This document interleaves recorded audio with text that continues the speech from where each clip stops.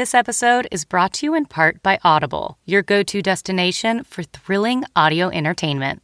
Whether you're looking for a hair-raising experience to enjoy while you're on the move or eager to dive into sinister and shocking tales, Audible has an exclusive collection of thrillers from best-selling authors that will keep you on the edge of your seat, like The Guest List by Lucy Foley.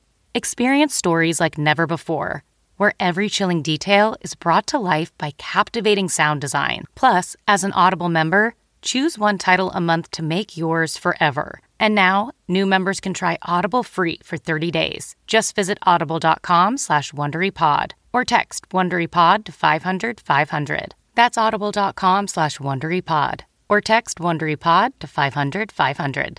This week on The Takeout, Pulitzer Prize-winning White House photographer Doug Mills of The New York Times. 5, 4, 3, 2, 1, 0, ignition. Major Garrett, yes, CBS, yes, hi. Ladies and gentlemen, please welcome Major Garrett. From the nation's capital. Major, fantastic. It's The Takeout. Major. With CBS News Chief Washington Correspondent. Major, that's nonsense. Major Garrett. And you should know better. Welcome to the very best part of my broadcast week. I'm Major Garrett, host of the program. We're going to do something a little different this week, and it's going to be a little bit more difficult for our radio audience because it's going to be a visual arts kind of program built around someone who you probably haven't heard of, but someone whose pictures you've seen, I guarantee it. His name is Doug Mills. He works for the New York Times. He's won 2 Pulitzer Prizes as a photographer. He's kind of the dean of the White House press corps, and this is going to be a long-running conversation, not just about how to take good pictures, how to be a good reporter at the White House. What is your relationship as a photographer with the institution of the presidency, with individual presidents you cover, and how to think about all of those things under deadline pressure inside the tight confines of a White House. It's been said that Washington is a hard place for a photographer to work. A lot of podiums, a lot of curtains, a lot of stationary, already well-known, established venues. What's the biggest challenge of being a creative and effective news photographer? There's a lot of, you're right. It's called the city with the velvet ropes, and we are known to have to work behind those constraints all the time, especially at the White House. Not so much at the Hill, but at the White House, yes. So it's a daily, I think about it daily. Every assignment that I go into, I'm trying to be creative. I'm trying to do something different, even though I'm in the constraints of, a 10-by-8 spot. And a place you've been 100 times before. Exactly, and trying to do something different and trying to, obviously first make the most important image that tells the story for that event. If you're in the Oval Office for a signing, a bill signing or a speech, or in the East Room, or, a Purple Heart or something like that being, or a Medal of Freedom being awarded, stuff like that has peak moments, just like in sports. And I'm always looking for those peak moments. And sometimes I'll take chances. And I think that's one of the things that I try and do now that I've been there for so long, is take more chances. Because they're educated chances now. Yes, they are. And luckily the New York Times allows me to do that. They give me the freedom to do that. There's never a question, oh, why didn't you do this or why did you do that? They give me the freedom to be creative. And that's all you can ask for from a photographer, is not to have somebody second guess what you're doing every day. And I try every day, every assignment. I think about it before I go in. I think about what the last picture I made in there. I think about the light. I think about trying to compose something that I normally would not. I always try and look for somebody who may not be, the president may be the most important person in the room today or for the next 5 minutes, but there's somebody sitting along the wall or somebody in the background who's going to be really important in a couple days. And I'm always thinking about that. And that's one of the things that I think really keeps you fresh. So your mentality going in is capture the day, but archive the moment. Exactly, yes, because moments at the White House live forever. And I think it's so important to not forget that never take anything for granted when you go through the doors there. I mean, every time I walk through the Northwest Gate, I think about, what am I doing today? What's next? What unexpected, especially now in the Trump administration. It's, we have so much access to President Trump. So therefore, you're always thinking about what could be, okay, they're saying on the schedule, this is closed press. Oh, he's going to open this up. Probably going to open. Yeah, he wants us in there for this, or and so you're always thinking ahead, and I think that's something I've learned from the people I watched growing up. Bob Doherty from AP, Ron Edmonds. Those people I look to, and watch the way they work, and that really helped me think about looking ahead. So I want to give the audience a sense of how this works. You and I have walked into the Oval Office many times. When you walk into the Oval Office with all of us, you have maybe 20 seconds, maybe 30, maybe less than 10 to read that room, get your own internal geography, focus on the principal, which is the president, and then think about that archiving you might do after getting the money shot. How do you carry out that 10 to 20 to 30 seconds? It's really, as you said, walking through that door with your eyes wide open and thinking, okay, I'm thinking about it before I go in the Oval Office. What angle do I want to go closer to the president? I want to go farther on the other side of the couch? Who is he meeting with?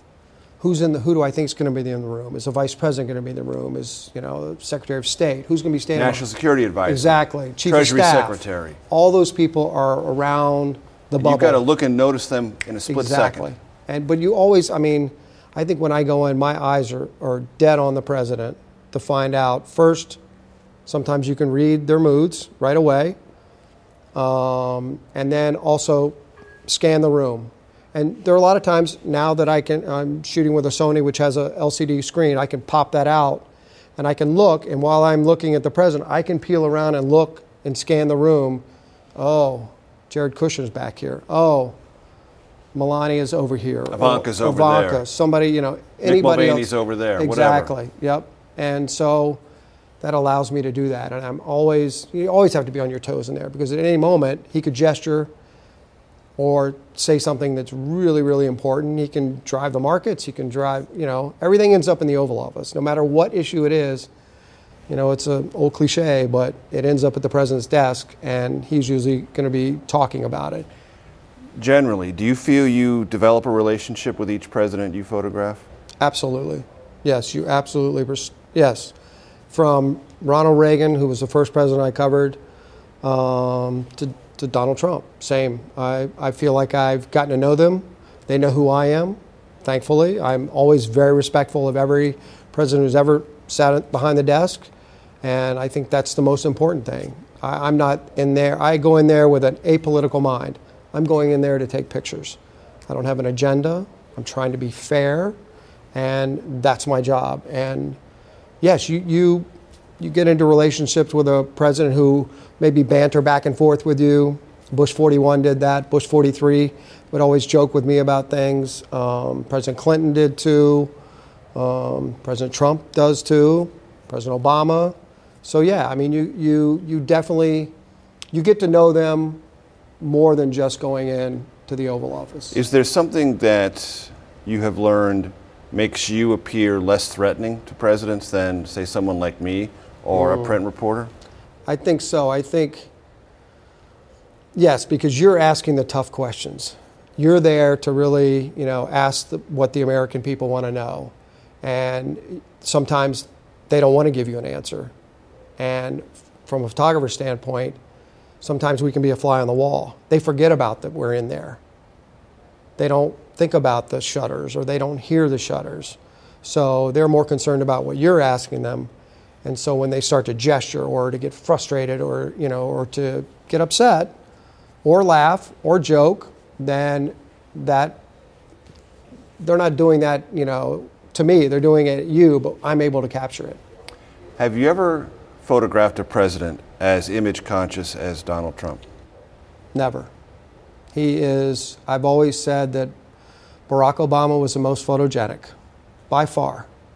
By far, Donald Trump is the most iconic.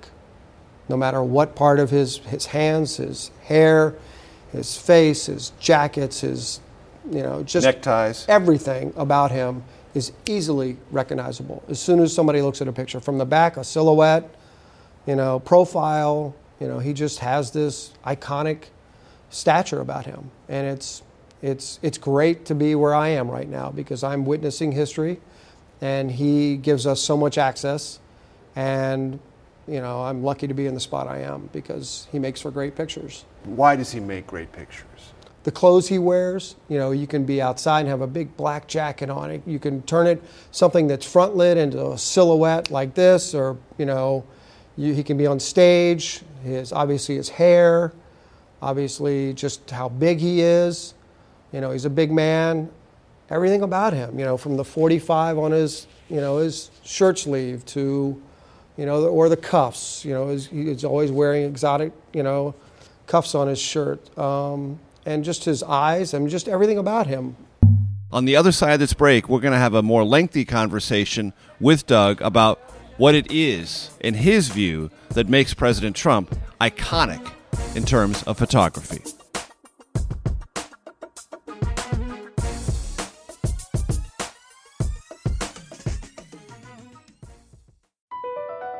Across America, BP supports more than 275,000 jobs to keep energy flowing. Jobs like updating turbines at one of our Indiana wind farms and producing more oil and gas with fewer operational emissions in the Gulf of Mexico. It's and, not or. See what doing both means for energy nationwide at bp.com/investing in America.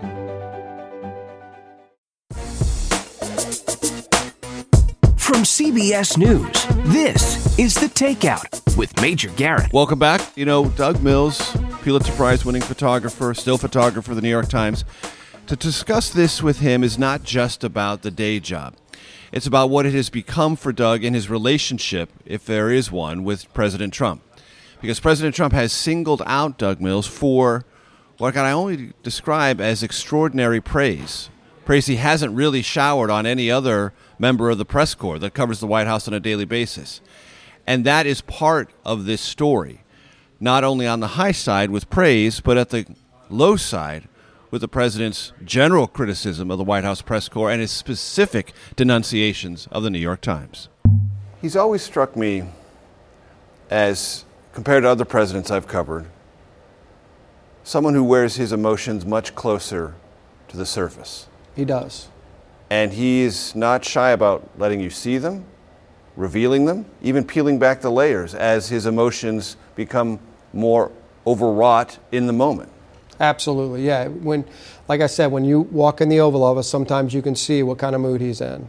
Not that he's in a bad mood a lot, but if there's a lot of news going on and he's focused on making sure that he's going to let the reporters in the room know what's on his mind, I see it immediately. I can see it in his hands. I watch his hands a lot. I watch the way his feet are sitting underneath the chair, sometimes in, sometimes out. Just little thing. His emotions are right out there, and he does not mind lashing out and getting into a banter with reporters. I mean, the most amazing photo op I've ever been in the Oval Office was with the President of the United States with Nancy Pelosi and Chuck Schumer. I was there. I was asking most of the questions. Yeah, I remember that. Yeah, and that was the most amazing photo op. I mean, I felt uncomfortable because I thought at any moment we should just leave this conversation because it's not something I've ever seen in 30 years I've been there. It's never seen anything like that. We shouldn't shut down the government over a dispute, and you want to shut it down. You keep talking about it. The last time, Chuck, you shut it down. No. But yet that's part of Donald Trump. He wants to be transparent. He wants you to see everything. He doesn't care that the cameras are there. And so that's the wonderful thing about Even though in retrospect, he walked into a trap in that Oval Office. Absolutely. He said, I'll own the shutdown. Yeah, and then he had to. Which he ultimately did. Yeah. But that played out all right before our very eyes. It was extraordinary for me, too. I had never seen something that was so clearly unrehearsed, and the tactical decisions both Nancy Pelosi, Chuck Schumer, and the president were trying to make in real time in each other's presence with all of us watching. Yeah, it was remarkable. And I was egging them on. Of course, that's your job. I mean, you were trying to get the story and asking them all difficult questions. And then to see Nancy Pelosi say, well, let's talk about this later. And he was like, no. We're talking about it now. Right. And and it's also when you go into a cabinet room meeting with him. I mean, I've covered hundreds, probably thousands of cabinet room meetings. And go in, first 10 or 15 seconds, president speaks, thank you very much, maybe get a question in, you're out. Donald Trump, you're in there 90 minutes plus. And you hear every member of the cabinet, you hear debates, you hear people the president will lash out at his Homeland Security, director right there and say, I'm unhappy about this, and why is this going on? And those are things that you never heard before. That obviously makes it newsworthy, it makes it fascinating. Does it make it better? I think it does. It certainly is, when you talk about transparency, I think it lets the American people see what's actually happening in a cabinet room meeting. And then you turn on C-SPAN and there it is. The whole meeting is not cut, nothing. It's all there, unedited. And I think that's, and from a photographer standpoint, right. I mean, that's a dream. And as I often tell people, it's more real than a reality show. It is. Yes, that is true. Because you can't believe some of the things that happen in them. Yes. He has identified you prominently, affectionately, called you a genius. Yes. Yet he hates the New York Times. I know. How does that affect you? Yes, the president's called me out a number of times. Positively? All positively, thankfully. And I think because he thinks I'm fair. I mean, I have no axe to grind. I don't have an agenda. I'm not asking him questions. He's just looking at the pictures in the New York Times. He looks at my Twitter. He looks at my Instagram account. He looks at all that stuff. And he's image conscious. So even if there are bad images, I think there have been a number of unflattering, some people would say, where maybe he likes it.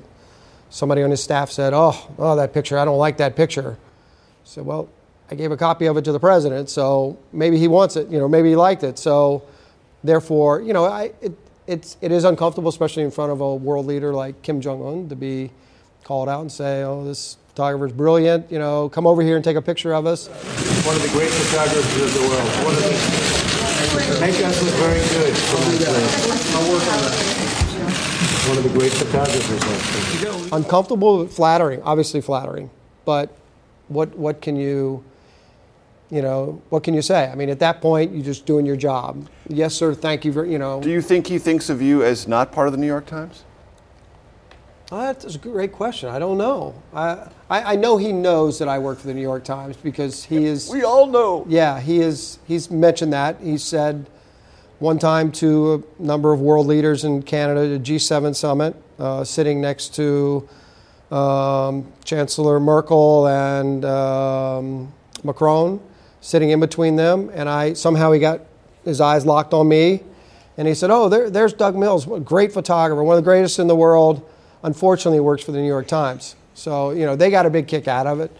Obviously, the reporters got a kick out of it. I was flattered that he recognized me, but I was disappointed that he, kind of slandered the New York Times because obviously it's a great place to work, and we have the hardest working reporters in the business and the most honest. And I think that, they cover every president the same way they cover Donald Trump. They ask the tough questions. All of us deal with this. I want to ask you how you deal with it. Generically, the president's attacks on the Fourth Estate. How do you feel about that? Uncomfortable, yeah. When he attacks us during a rally, which he frequently does. The failing New York Times. Newspapers going to hell. It's uncomfortable. It disappoints me because all of us in the news business, we work our tails off. And I don't think anybody who covers the White House on a daily basis, any of the major news outlets, especially the New York Times, CBS, the Washington Post, nobody has an agenda to go after him, and nobody's writing fake news.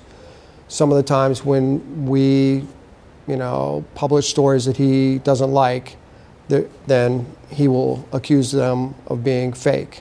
I don't think that's always the case. I don't think it's ever the case.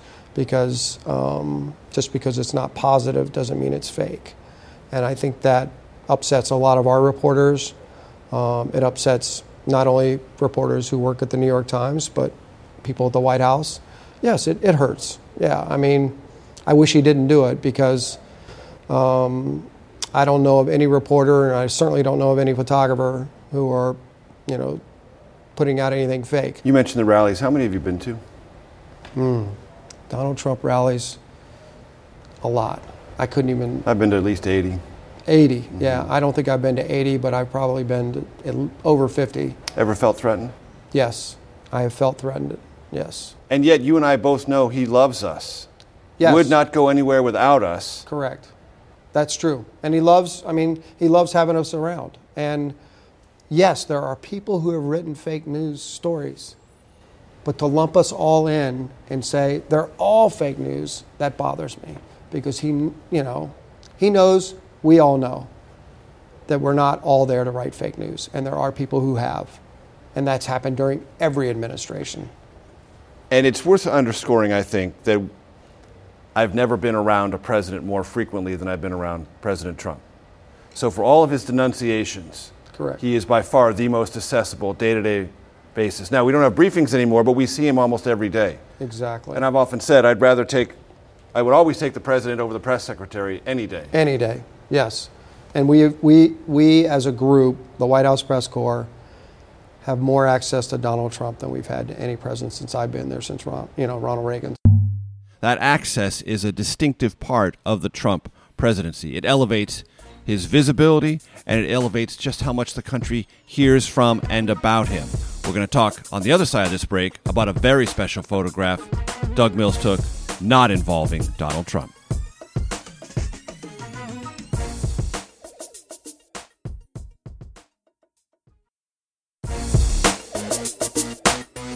From CBS News, this is The Takeout with Major Garrett. Welcome back to this special episode of The Takeout. One of the great challenges of being a reporter or a photographer in Washington, D.C. is when there's a big story and everyone knows it's a big story, everybody's there.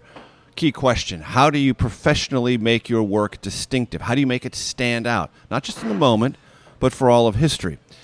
Well, Doug Mills did that with a photograph of former FBI Director James Comey. It was when he was testifying before a Senate committee. And everyone else was crouched low, meaning the other photographers. Doug Mills found a way to get not him, but his camera way up high and give a view of that scenario that captured not just Comey, but the drama all around it. Let's talk about some of your pictures. Sure. Tell me about this. Well, that's James Comey, former FBI director who testified on Capitol Hill, and that hearing had been talked about since the day he was fired, and for months. And was it going to happen? Wasn't going to happen. What room was it going to be? And then finally, when they announced it, I started thinking about, okay, what can we do? So I sent a couple of emails to the Senate Press Photographers Gallery, the director there, and said, can we do this? Can we do, just thinking ahead. And then knowing how much interest there was.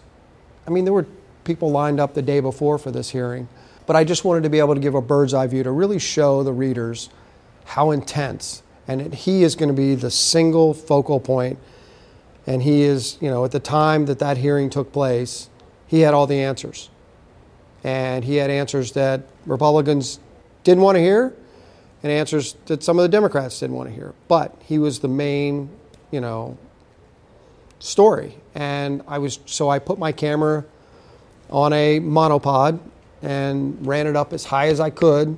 And I stood in that position for probably 30 or 45 minutes before the hearing started because I knew exactly where I wanted to be. I went out and scoped out where he was going to be sitting in the desk. I pre-focused. I did a couple tests, and I didn't budge because there are, 50 photographers there. Like a director, you blocked this scene. Exactly. I did, yeah. You Alfred I never Hitchcock thought about it. Yes, I did. I didn't think about that going in, but that's exactly what I did because I really wanted to be able to show the entire arena, as you said, because it was like a circus. I mean, it was like a sporting match. Because he is a focal point, but this also tells a story. Yeah, all the people on the sidelines. You think it was like a football game or soccer match. This is either the goalie or the quarterback right there, and he is the most important person on the field. And therefore, but yet he has a lot of help. He had family, he had, other lawyers, he had people who worked at the FBI, just so there are a lot of people on the fringe, and then with all the photographers around, trying to get that one moment. And it lined up a heck of a lot better than I thought it would. So we went back to the Senate hearing room to actually talk to Doug about the mechanics of this moment and how he had to think so many things through to not just imagine what it would be like, but imagine how to execute in that moment, at that time, and capture the drama. So this is Heart 216. A lot of big hearings occur here. Challenges or opportunities in this room? Oh, lots of opportunities. I mean, there's challenges in every assignment, but this has so many opportunities. You have a window in the back. You have 2 side spots on each side. The lighting is amazing in this room. It's always packed with people, reporters, lawyers. Yeah, there's so many opportunities in here. The senators make sure the lighting is very good here, I presume. They do. Yeah, they are fully aware that everything is lit perfectly for them and for the subject. And let's walk around here, because that famous Comey picture, he would have been approximately here. Correct, yes. Walk me through how you set that up. I looked at where his chair was, looked at where the microphone was, and wanted to make sure I was dead on center. And but not here. You wanted it up here. Yes, I wanted it up there. I want that bird's eye view just to really bring the readers in so they can see what it's like and the impact, the drama of everybody being around, and just trying to let everybody know how important it was. Show us how you did that. So take the camera. I have a monopod here. I have a trigger here, cord that I've homemade, and I basically extend the monopod out to get to a monopod, so I get it out as far as I can. And then I can lift the screen back so I can see. I'll probably do it. I would do a test. I would pre-focus down here and then guesstimate how much my distance and put it up. And then waited for him to come in. And the whole time, once I got where I wanted, I just started firing. And you have a sense of what's in your viewfinder, I do. But you don't know absolutely what's in your viewfinder. Not absolutely, not at all. Yeah, not at all. But I know my ballpark. I know the horizon, and I can see it. I know where he's sitting, and I could fire away. And when you're doing this, you realize you're the only person up there. Everyone else is down Correct. here. Yeah. And you're thinking what? I'm thinking, I hope it works. I hope it's sharp. And if it is, it'll be great. And, it wasn't until I brought it down, once they banged the gavel, and all the still photographers have to go back to the position, that I could quickly look at it. I was like, oh, all right, it's there. And were the senators seated when you were standing in front of them? Yes. Did they object? Not at all. Nobody. Some of them asked, what's he doing? I think Senator Leahy, who is an avid photographer. Yes, he is a real shutterbug. He loves to take amateur photographs rather. Yes, he is. He's somebody who understands, so I'm sure. And he has sent me emails before, about pictures I've taken, so he definitely gets what I do also. Do you feel something? Do you feel the room? Oh yeah, absolutely, yeah. Feel that tension? Yeah, it's like being at a sporting event. You get juiced up about it. As soon as the witness comes in, whether they come in from the back or come in behind the senators and walk over, as soon as that happens, everybody's adrenaline gets up.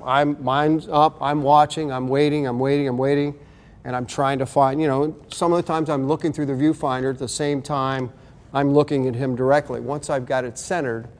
And then I'm looking for a moment. I'm waiting for him to either, look down, look up. He may even look up. One time I did it during Senator Clinton was testifying when she was running for president. And I had the camera way up like that, and she actually looked up at it, wondering what it was. So I'm sure they see it. I don't know if FBI Director Comey saw it, but I'm sure other witnesses have seen it. I got to ask you. Yes.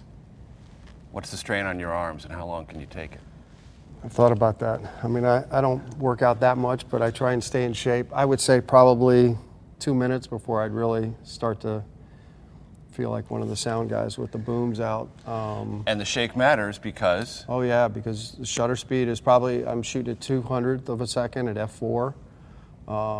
This ISO is right around 5,000, so got to make sure the shutter speed is correct, the f-stop, not too much depth of field, just enough. But if you're shaking, all that's off. All that's off, yeah. There's times when I've definitely tried to hold it, to my stomach, waiting, because I don't want to bring it up until they come in, and then know that, okay, now I've got it up there, I can't shake it all.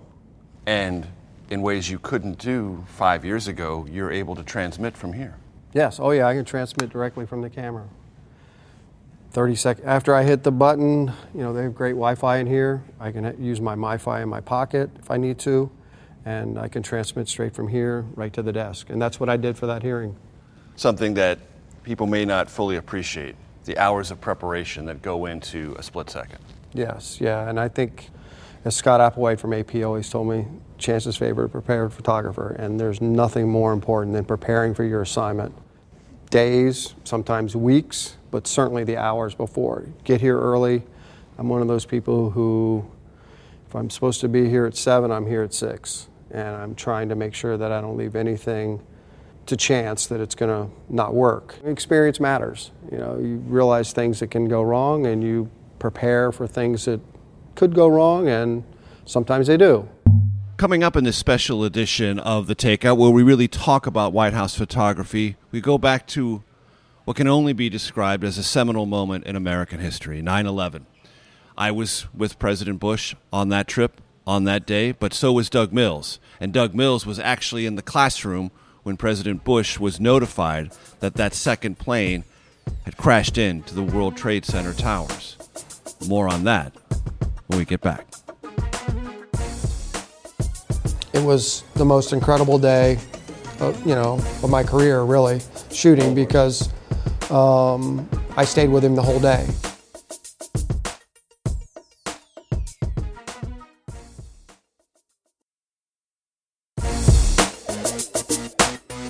From CBS News, this is The Takeout with Major Garrett. Welcome back to this special episode of The Takeout. You know, one of the things that's worth remembering about 9/11, and there are so many things to remember, is how ordinary that day began. Not just for all of us, but for President Bush.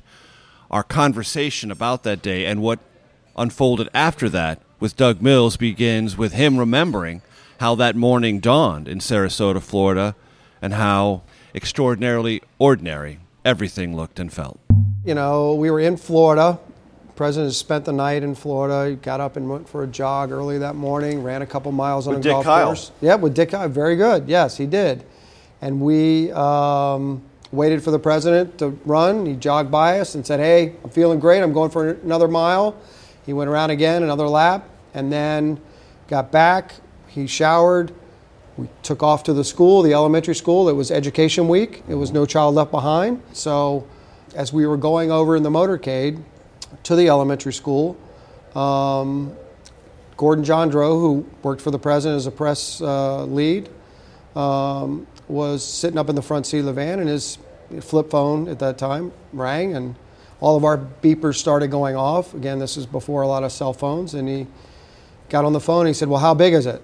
You know, and we were like, "What do you mean, how big is?" You know, we were just overhearing him speak, and he said, "Okay, thanks for letting me know." And he said, "Hey, I'm turning around. Just want to let you guys know there's been a plane crash in New York City. Don't know how big. We've been told it's a small plane. Just so in case that comes up in the rest of the day, it's not going to throw us off track here. Everything's all set." Scheduled to go back to Washington that day. That was day 2 of a 2-day education trip to Florida. That's exactly right.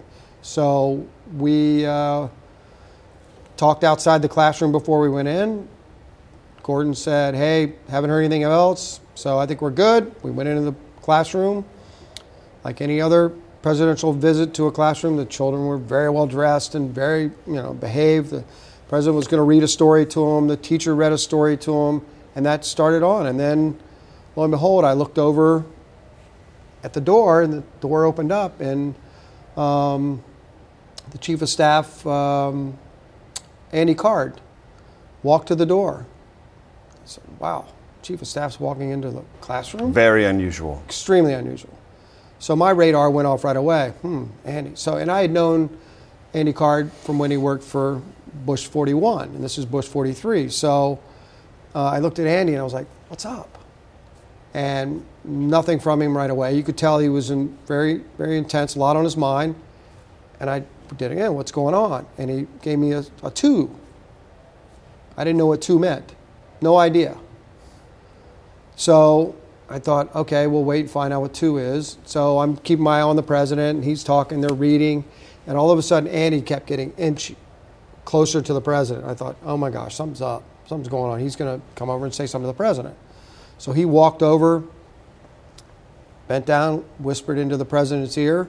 And I was taking pictures, and I'm thinking, what is going on? And you're holding the shutter. You're just going continuously. Yeah, shooting Digital, yep, probably. Well, the cameras were nowhere near as fast as they are now.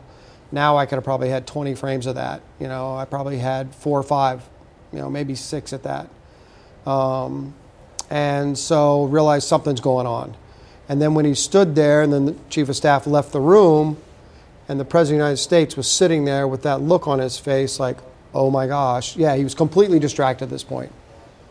It wasn't, I know he was criticized for sitting there for so long.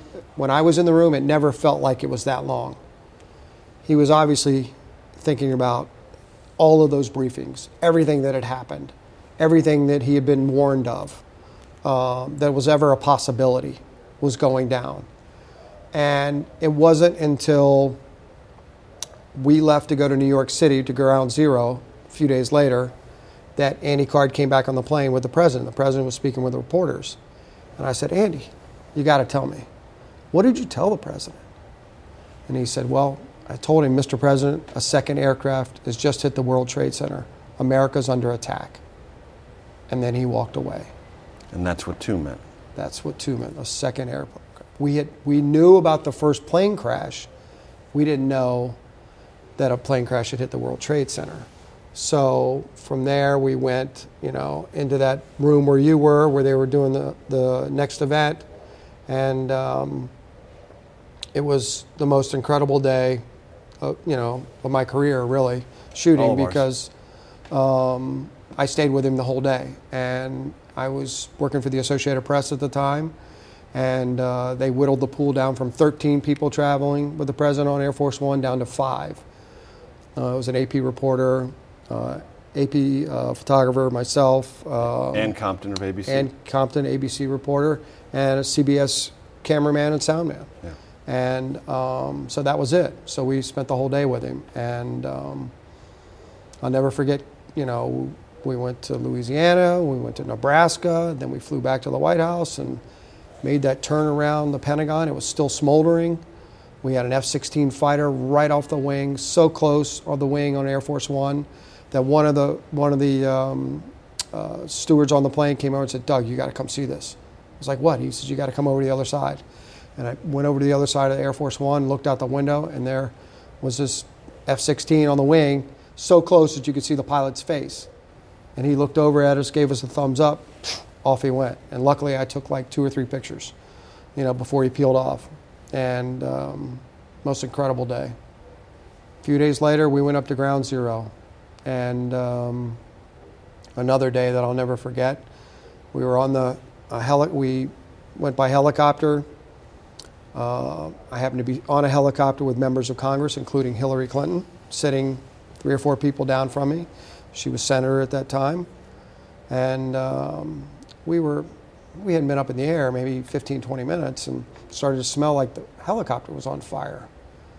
And it's like, oh my gosh, something's burning. Everybody starts looking around. What do you smell that? And everybody said, yeah. So then finally we asked the Marine, do you smell that? He said, oh yeah, it's fine. He took his helmet off. He said, that's Ground Zero. We're 20 minutes away, and that's the smell from Ground Zero. That's how bad it smells. Wait till we get closer. And we were like, oh my gosh. So then we flew in, to New York and landed and met with the governor, the mayor, who was Giuliani.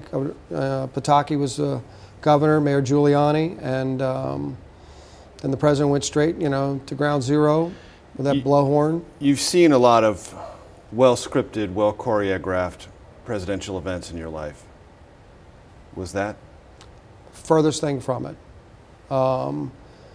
That was about as unscripted as they get, because there were so many people at Ground Zero at that point, so much security, so many firefighters, everybody who wanted to be there. There was a lot of passion there, a lot of, just American, just pride. Everybody wanted to be there, even though you look and you see all the windows had been blown out. And the advanced person, Bruce Anka at the time, who worked for President Bush, was trying his damnedest to get us anywhere he could, and everybody was holding us back. They were like, no, you can't, no press. I mean, we were literally crawling through the crowd to get up, and then Bruce, we got up there and said, the president is over there, he's standing on a fire truck. It's like, I couldn't even see the president. What do you mean standing on a fire truck? When we got over there, we could see this fire truck was, now 2 or 3 feet tall. It completely smashed it down. And he said, he's standing right there. He said, we're about to leave. And that's when everybody started cheering. Then the president stood up on the fire truck with that firefighter, and then the president got on the blowhorn. I can hear you. The rest of the world hears you, and the people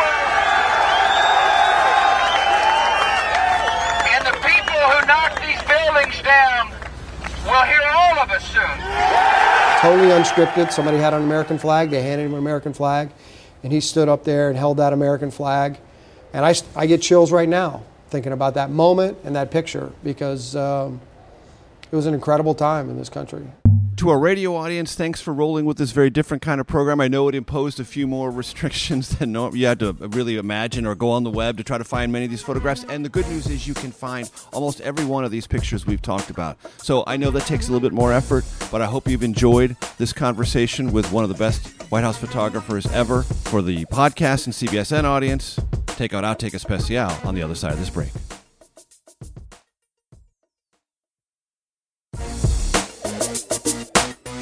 From CBS News, this is The Takeout with Major Garrett. Welcome to your Takeout Outtake Especial on this very special conversation with Doug Mills, Pulitzer Prize-winning New York Times still photographer, and really the dean of the White House press corps, not just among photographers, among writers, broadcasters, everybody, because he's experienced, knowledgeable, he prepares, he sees, and in the moment can find exactly the right way to tell a story with just one picture.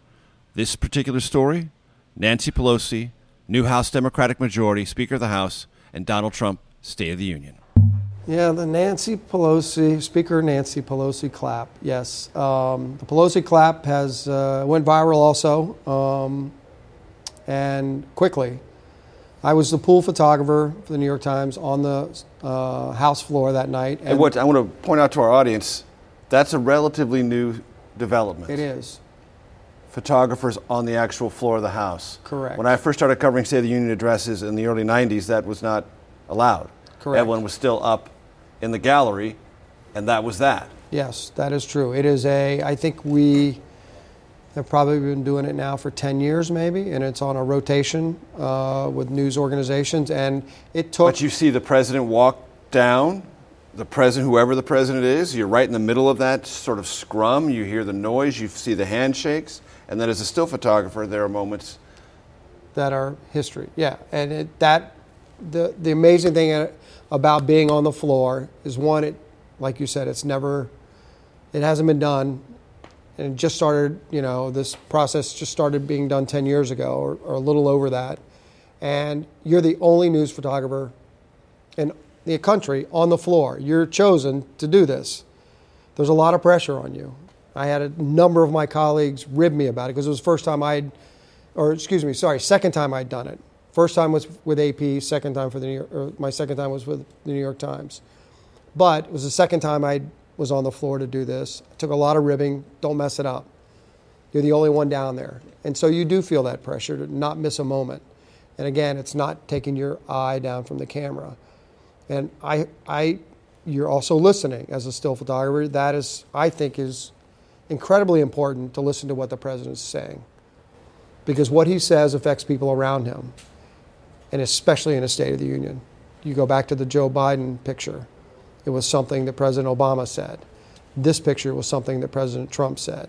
Started talking about unity and getting both parties together, and that Nancy Pelosi was not going to give him that moment. And when he started talking about that, I immediately thought about, what's the speaker going to do? How is she going to react? And she did. And he turned around, which, made it even better. And when I shot it, I immediately gave the disc. We have a runner down there who takes the disc up to the editor. And I sent our editor, Marissa, a text, and I said, there's a hell of a picture coming. You won't have any trouble finding it. And she said, I hope it's that moment where and I said, it is. And lo and behold, it was, it's definitely a memorable moment. And it just goes to the relationship between those two, too. It goes back to that Oval Office. where they got into that argument in front of us. And they have their relationship is, I think, been far more public than most presidents and speakers have been, for good or for worse, And so I think that says a lot about those two right there, their relationship also. There's a lot going on here.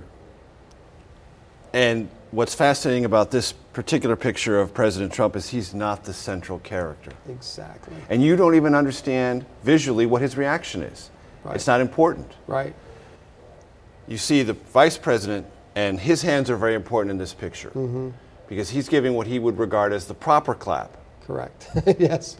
The respectful clap. Yes. Nancy Pelosi is giving her clap. Yes. And then this look on her face reinforces the clap. And most pictures involving President Trump, he is A, the central figure, and B, the most important emotional component of the frame. Absolutely. You're right. He's not here. You are right. And yet, it is among the most memorable photographs of his presidency. It is, yeah. It's he's definitely not the center of that, but everybody knew. And then, of course, I was thinking when she did that, what did it mean? What is she trying to say with that? And then the more I looked at it behind the camera before I shipped the disc, it's like, oh, she was really getting at him. She was, this is something that she's done to somebody else before. Is this, and so many of your other photographs, try to convey the unspoken dimension of power? How power speaks to one another, how power communicates through gesture or eye contact or appearance. Yeah, that would be the perfect image for that, because there's a lot of power in that image. I mean, those three are the most powerful people in Washington right there, and there's a lot being said in her eyes to him, the vice president, yes. The president looking back at her, yes. That says it all as far as the power play in Washington, and she was trying to get the upper hand there. Doug Mills, it's been a pleasure. Thank you, Majors. My pleasure. Many thanks to Doug Mills, the New York Times, the White House itself, President Trump, and every president Doug Mills has had the opportunity and the privilege to photograph. We'll see you next week. The Takeout is produced by Arden Farhi, Jamie Benson, Sarah Cook, Ellie Watson, Zoe Poindexter, and Jake Rosen. CBSN production by Eric Susanen, Grace Seegers, and Daniel Peebles. Follow us on Facebook, Twitter, and Instagram at Takeout Podcast. That's at Takeout Podcast. And for more, go to takeoutpodcast.com. The Takeout is a production of CBS Audio.